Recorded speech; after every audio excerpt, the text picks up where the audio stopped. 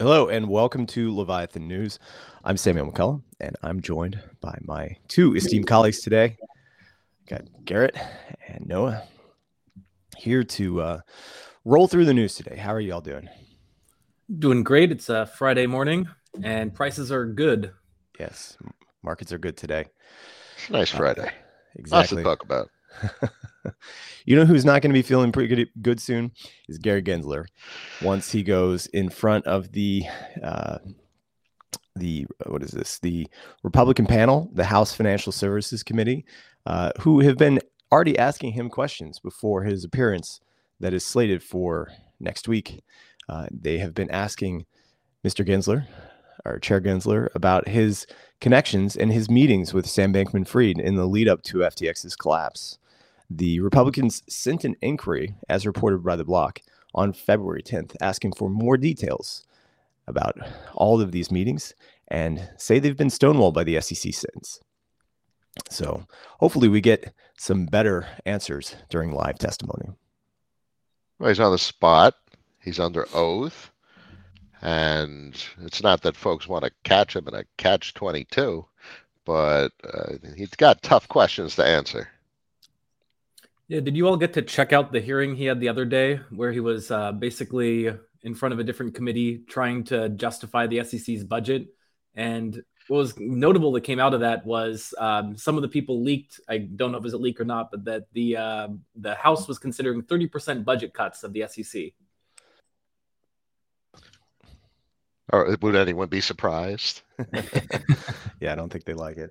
I mean, the thing about it is their budget's pretty small. I mean, they're very limited in what they can do already, and it's not like what they've been doing with the IRS and adding 70,000 people to the workforce to go out and catch people for Venmoing more than $600. My understanding is one of the problems is they get these large settlements, but then they have trouble collecting. Oftentimes because the companies they're trying to collect from have gone out of business because they've spent the last few years on lawyers. Yes. What a waste of time and effort. Exactly. There's a great summary by Paradigm that was put out just the other day after the Coinbase, what was it called? The letter that they received, the Wells notice. After Coinbase reported about the Wells notice, Paradigm came out and laid out a full summary of all of the enforcement actions that the SEC had taken against various companies and about the different trials and tribulations that different crypto companies have gone through in trying to register, trying to be compliant, and essentially how they have all pretty much failed and how it's cost the industry millions and millions of dollars to hire all of these lawyers to get absolutely nowhere with no clarity. Yeah, it's really disappointing for me because Gary Gensler taught at the same school that I went to, so I had really high hopes for him. But like from what I've seen so far, like trying to judge things as a fairly neutral person and not like just as a crypto denizen, he's done a terrible job. Like, is there any argument that he's done a great job?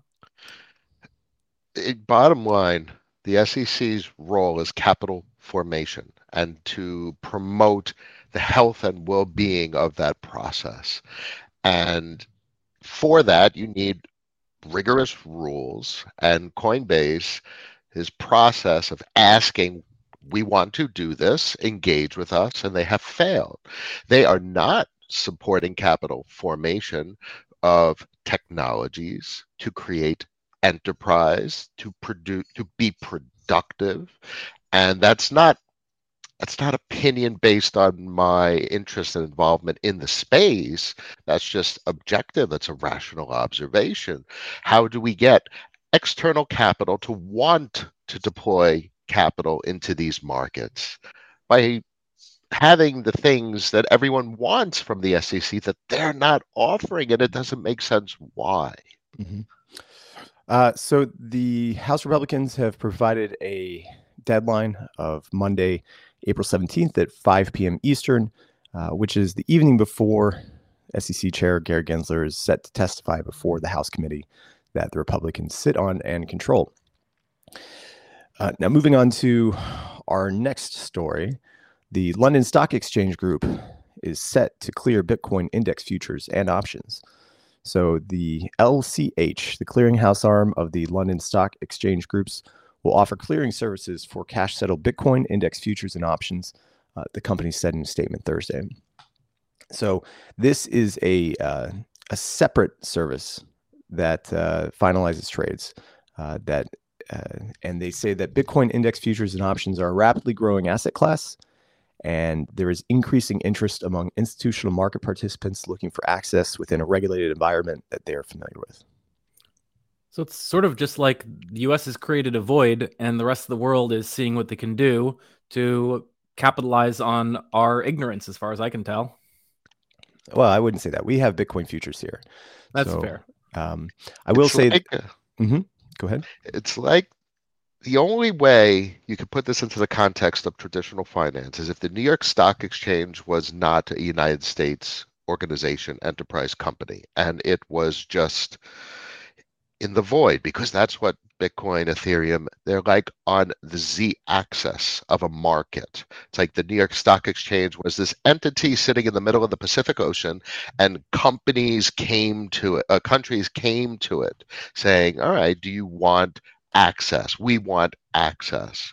So it could be any country trying to get access to Bitcoin, or the New York Stock Exchange for that matter, and they're going to access it, and it's not the rules and regulations of the United States. I emphasize in a final thought that this is not a U.S. market. It simply isn't. Well, it's, I guess, another market exchange cashing in on the trading volumes that are quite high in the crypto space. So just want access. Exactly. So Europeans have done a great job of providing actual rules for crypto companies to operate in, and also for exchange trading. And this is just another step in that direction. In another big news, Twitter is moving towards becoming a financial super app by partnering with eToro to let users trade in stocks and crypto. So the two companies announced that trading data will be available through Twitter's cash tags. So this is the feature where if you use a $ before a ticker, so if you have BTC, you do $ BTC, it'll bring up information through eToro, and then it will also allow you to trade it now. So this is a awesome new feature that is integrating financialization into Twitter even more and more.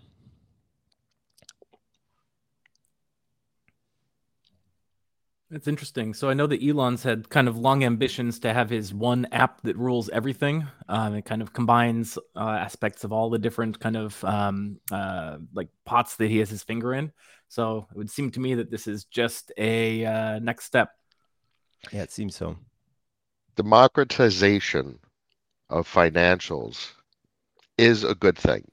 What we need additionally is the proliferation of education and information such that we can use the democratized market, access to these markets in a productive and healthy fashion, not restriction and regulation from accessing markets. So I generally like these things that he's doing. Finishing up with the macro stuff and moving on to DeFi, which is all what we want to talk about. Uniswap actually has two stories that we're going to talk about today. The first one is that their app is out of Apple jail, and it's live in most countries now. So before this, the Uniswap app had been stuck in the developer area where only 10,000 users could join. Also, yeah, Garrett, was that a casual MIT flex earlier? I'm doxed enough that I don't hide that, but I went to like the leftwit side of it. So like smart people went in for computer science. I went in for an MBA, which is where all the dumb people hang out. So we have this tweet up from Banteng that says that the Uniswap wallet, which is actually very well designed. It's a great UI, and you should definitely try it. Very simple UX. And Banteng says it makes it almost impossible to lose money. And this one says that it's not available in his country, but now it is. It's available, it's out, and you're able to connect and use it now. A great move for the industry. Nice to see Uniswap kind of moving out and moving into the mobile space. Another big Uniswap news story is that the DAO approved a proposal to deploy Uniswap v3 on Polygon ZK EVM. And ZK EVM, like we said yesterday, is one of the new L2 deployments on top of Polygon. Well, I guess it's like you have Polygon. Polygon tries to call itself an L2. It's not really. It's another L1.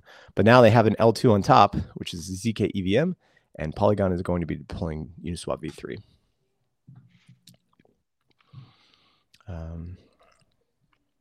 I like what they've done. I like what they've always done. They've deployed immutably. They get it. Just because I, amongst others, can argue it's not investable for a variety of complicated, long-winded reasons.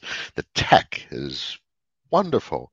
And the demographics of the users of a market is quite interesting. And there's a very distinct group of people that use the Uniswap product compared to aggregators or the meta aggregators. So it has its place. It has the largest volume in all markets, all DeFi markets, whatever chain you're talking about. It's always been significant and will retain that title. Yeah, my lukewarm take is that the more AMMs we have doing interesting things in the space, the better. So kudos to Uniswap.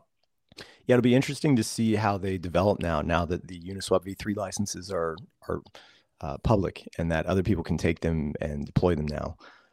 They've been, I guess you could say, a little bit slow in deploying their own product from chain to chain. And now that it's, I guess, open for anyone to go out and to deploy their concentrated liquidity contracts, you might see them speed up a little bit in those deployments. They're not an avalanche, are they? I don't know. I don't think so, because that's interesting given the advancements of Trader Joe. But they go everywhere. They should. Yeah, just like Curve as well too, is That's another everywhere. story.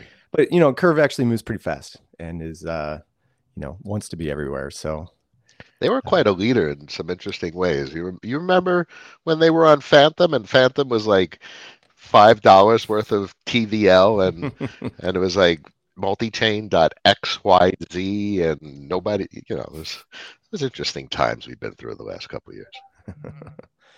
Well, speaking, Count myself among the Phantom Bulls. I think Phantom's going to make a comeback. it's Andre's chain. Speaking of Curve, Flux Finance is pursuing a Curve gauge, which they actually just got a AMO passed in the Frax governance, and I'll come back to that in a second. But Flux is pursuing a Curve gauge for their F tokens, and this is interesting because their F tokens are a well, let me take a step back. Flux is a lending protocol, which is a fork of Compound, and that's not very interesting. But the collateral that is backing it is U.S. Treasuries, and so this would be the first, I guess you could say, centralized project that is gaining access to a Curve gauge, and it's been a little contentious. I thought it would be more contentious in the Frax forums, but it actually we had something called an AMO, which is an algorithmic market operation, and this allows the protocol to deploy unbacked Frax into a variety of different places so that it can earn a yield on it. And we just voted to deploy $2 million into the Flux Finance pool to start earning a yield. So it must have enough decentralization and guarantees to allow for it to be healthy. So look, integrated with Ondo. Mm-hmm. Ondo's the issuer of the treasuries, and then Flux is the lending market where those treasuries go into. Aside from treasuries, because when you're backing stablecoins with treasuries, those are that's a CDP. Mm-hmm. That's a credit creation. It's a liability creation. They have another interesting product, which is their money market deposit. So they're minting stables based on money market deposits as well. This is all very interesting. The RWA conversation, real world asset conversation. This is interesting to see. I think this is just the start of where things are heading, but this is very interesting start. Well, start of where things are heading for people with more than $10 million. Yeah. So this is big numbers. Like Ondo only takes $100,000 transactions. So right now, Ondo is outside the reach of most people. But if you do want to earn a yield and benefit from the lending markets that Flux provides, you can deposit USDC DAI and Frax into those pools. But this curve gauge would create a FUSDC DAI pool. Maybe it should be a Frax-based pool. Just going to say. And this would create a liquid market for those lending deposits on Flux. So it's actually interesting. I thought it'd be more contentious, but there is a bit of like when you're depositing assets into Flux, it's not you will get your money back, or at least you should, because if the person gets liquidated, right, and those assets go up at a discount, somebody really should buy them. There should be a buyer to come in and purchase them, because then they could arb the difference, right? Because like you're buying something at a 10% or 15% discount to what the market rate is. And when you're talking about treasuries, that's a lot of money, right? That could be 4 or 5 years, 3 years of yield right now, right? So it makes a lot of sense to repay those debts and liquidate those assets. Garrett, you're the resident curve expert here. Like, what do you think of this? So my default policy on all of these is just to wait and see what the Llama Risk team comes back with. To my knowledge, they haven't yet gone through that process. For those who don't know, follow Llama Risk on Twitter. They release probably on a weekly basis reports into some of these gauge proposals, and they do a fantastic job. They kind of they talk with the team, they review centralization vectors, possible rug risks, and if they issue like a glowing report, then I have all confidence that it's going to be safe. Until they've weighed in, I say people should just wait and see what the Llama Risk team has to say. It's amazing they do some amazing work so they work on a grant basis. They must be getting paid by the Curve DAO, right? That's correct. Yeah, they do a great job, and they do that to prevent conflict of interest. No, I understand that. It shouldn't be a for-profit thing for what they're doing.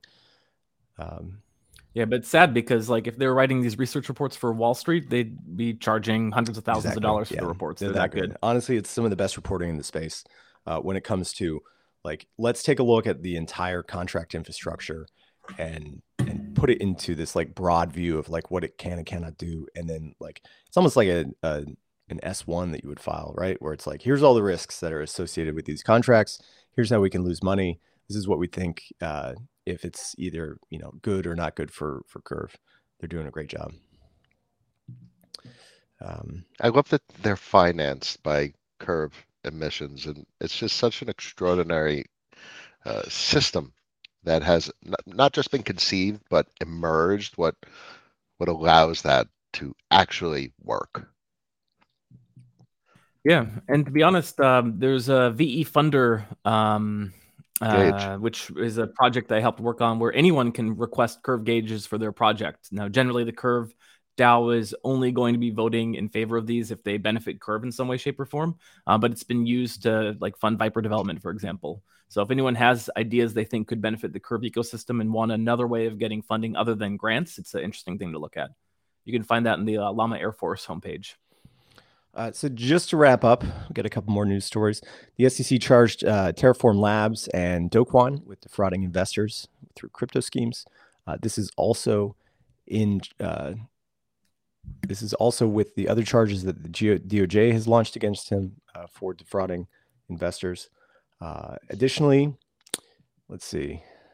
BitTrue Wallet revealed that they lost $24 million 4 days ago in a hack. And what else do we have here? That's not good. Yeah, no, another hack. It's like that Simpsons thing. It's like that Simpsons thing where they like, like days since the last accident, right? Days since the last hack. Hours. I mean, I'll take the hacks. Last year was days since last Black Swan event. Yes, please. And then you have here Archimedes Finance teases VArch, saying that it won't be just another vanilla VE token. What is Archimedes? Ondo as well. They leverage Ondo. Interesting. So you get them up the 10x leverage on top of your 4.5% on OUSG or the money market now. I think it's like 5.5%. But it's between Flux and Archimedes and Ondo, it's just the tip of the iceberg of, I think, what's coming. Well, that's going to wrap it up for today. That was some great news that we had on today, and we will be back on Monday. So, Garrett and Noah, where can people find you? Curve Cap on Twitter. I just got a beautiful new llama NFT, courtesy of the Win Llama NFT mints. We tried to get them on as last-minute guests, but they couldn't make it today. But check out Win Llama. I want one of those. Yeah. I got to check that out. Twitter. That's where my brain dump occurs, and I find my sanity on Twitter, so I'm on Twitter. Well, that's going to wrap it up for today. I'm Samuel McCullough, and this is Leviathan News. Today is April 14th, and we'll see you again on Monday.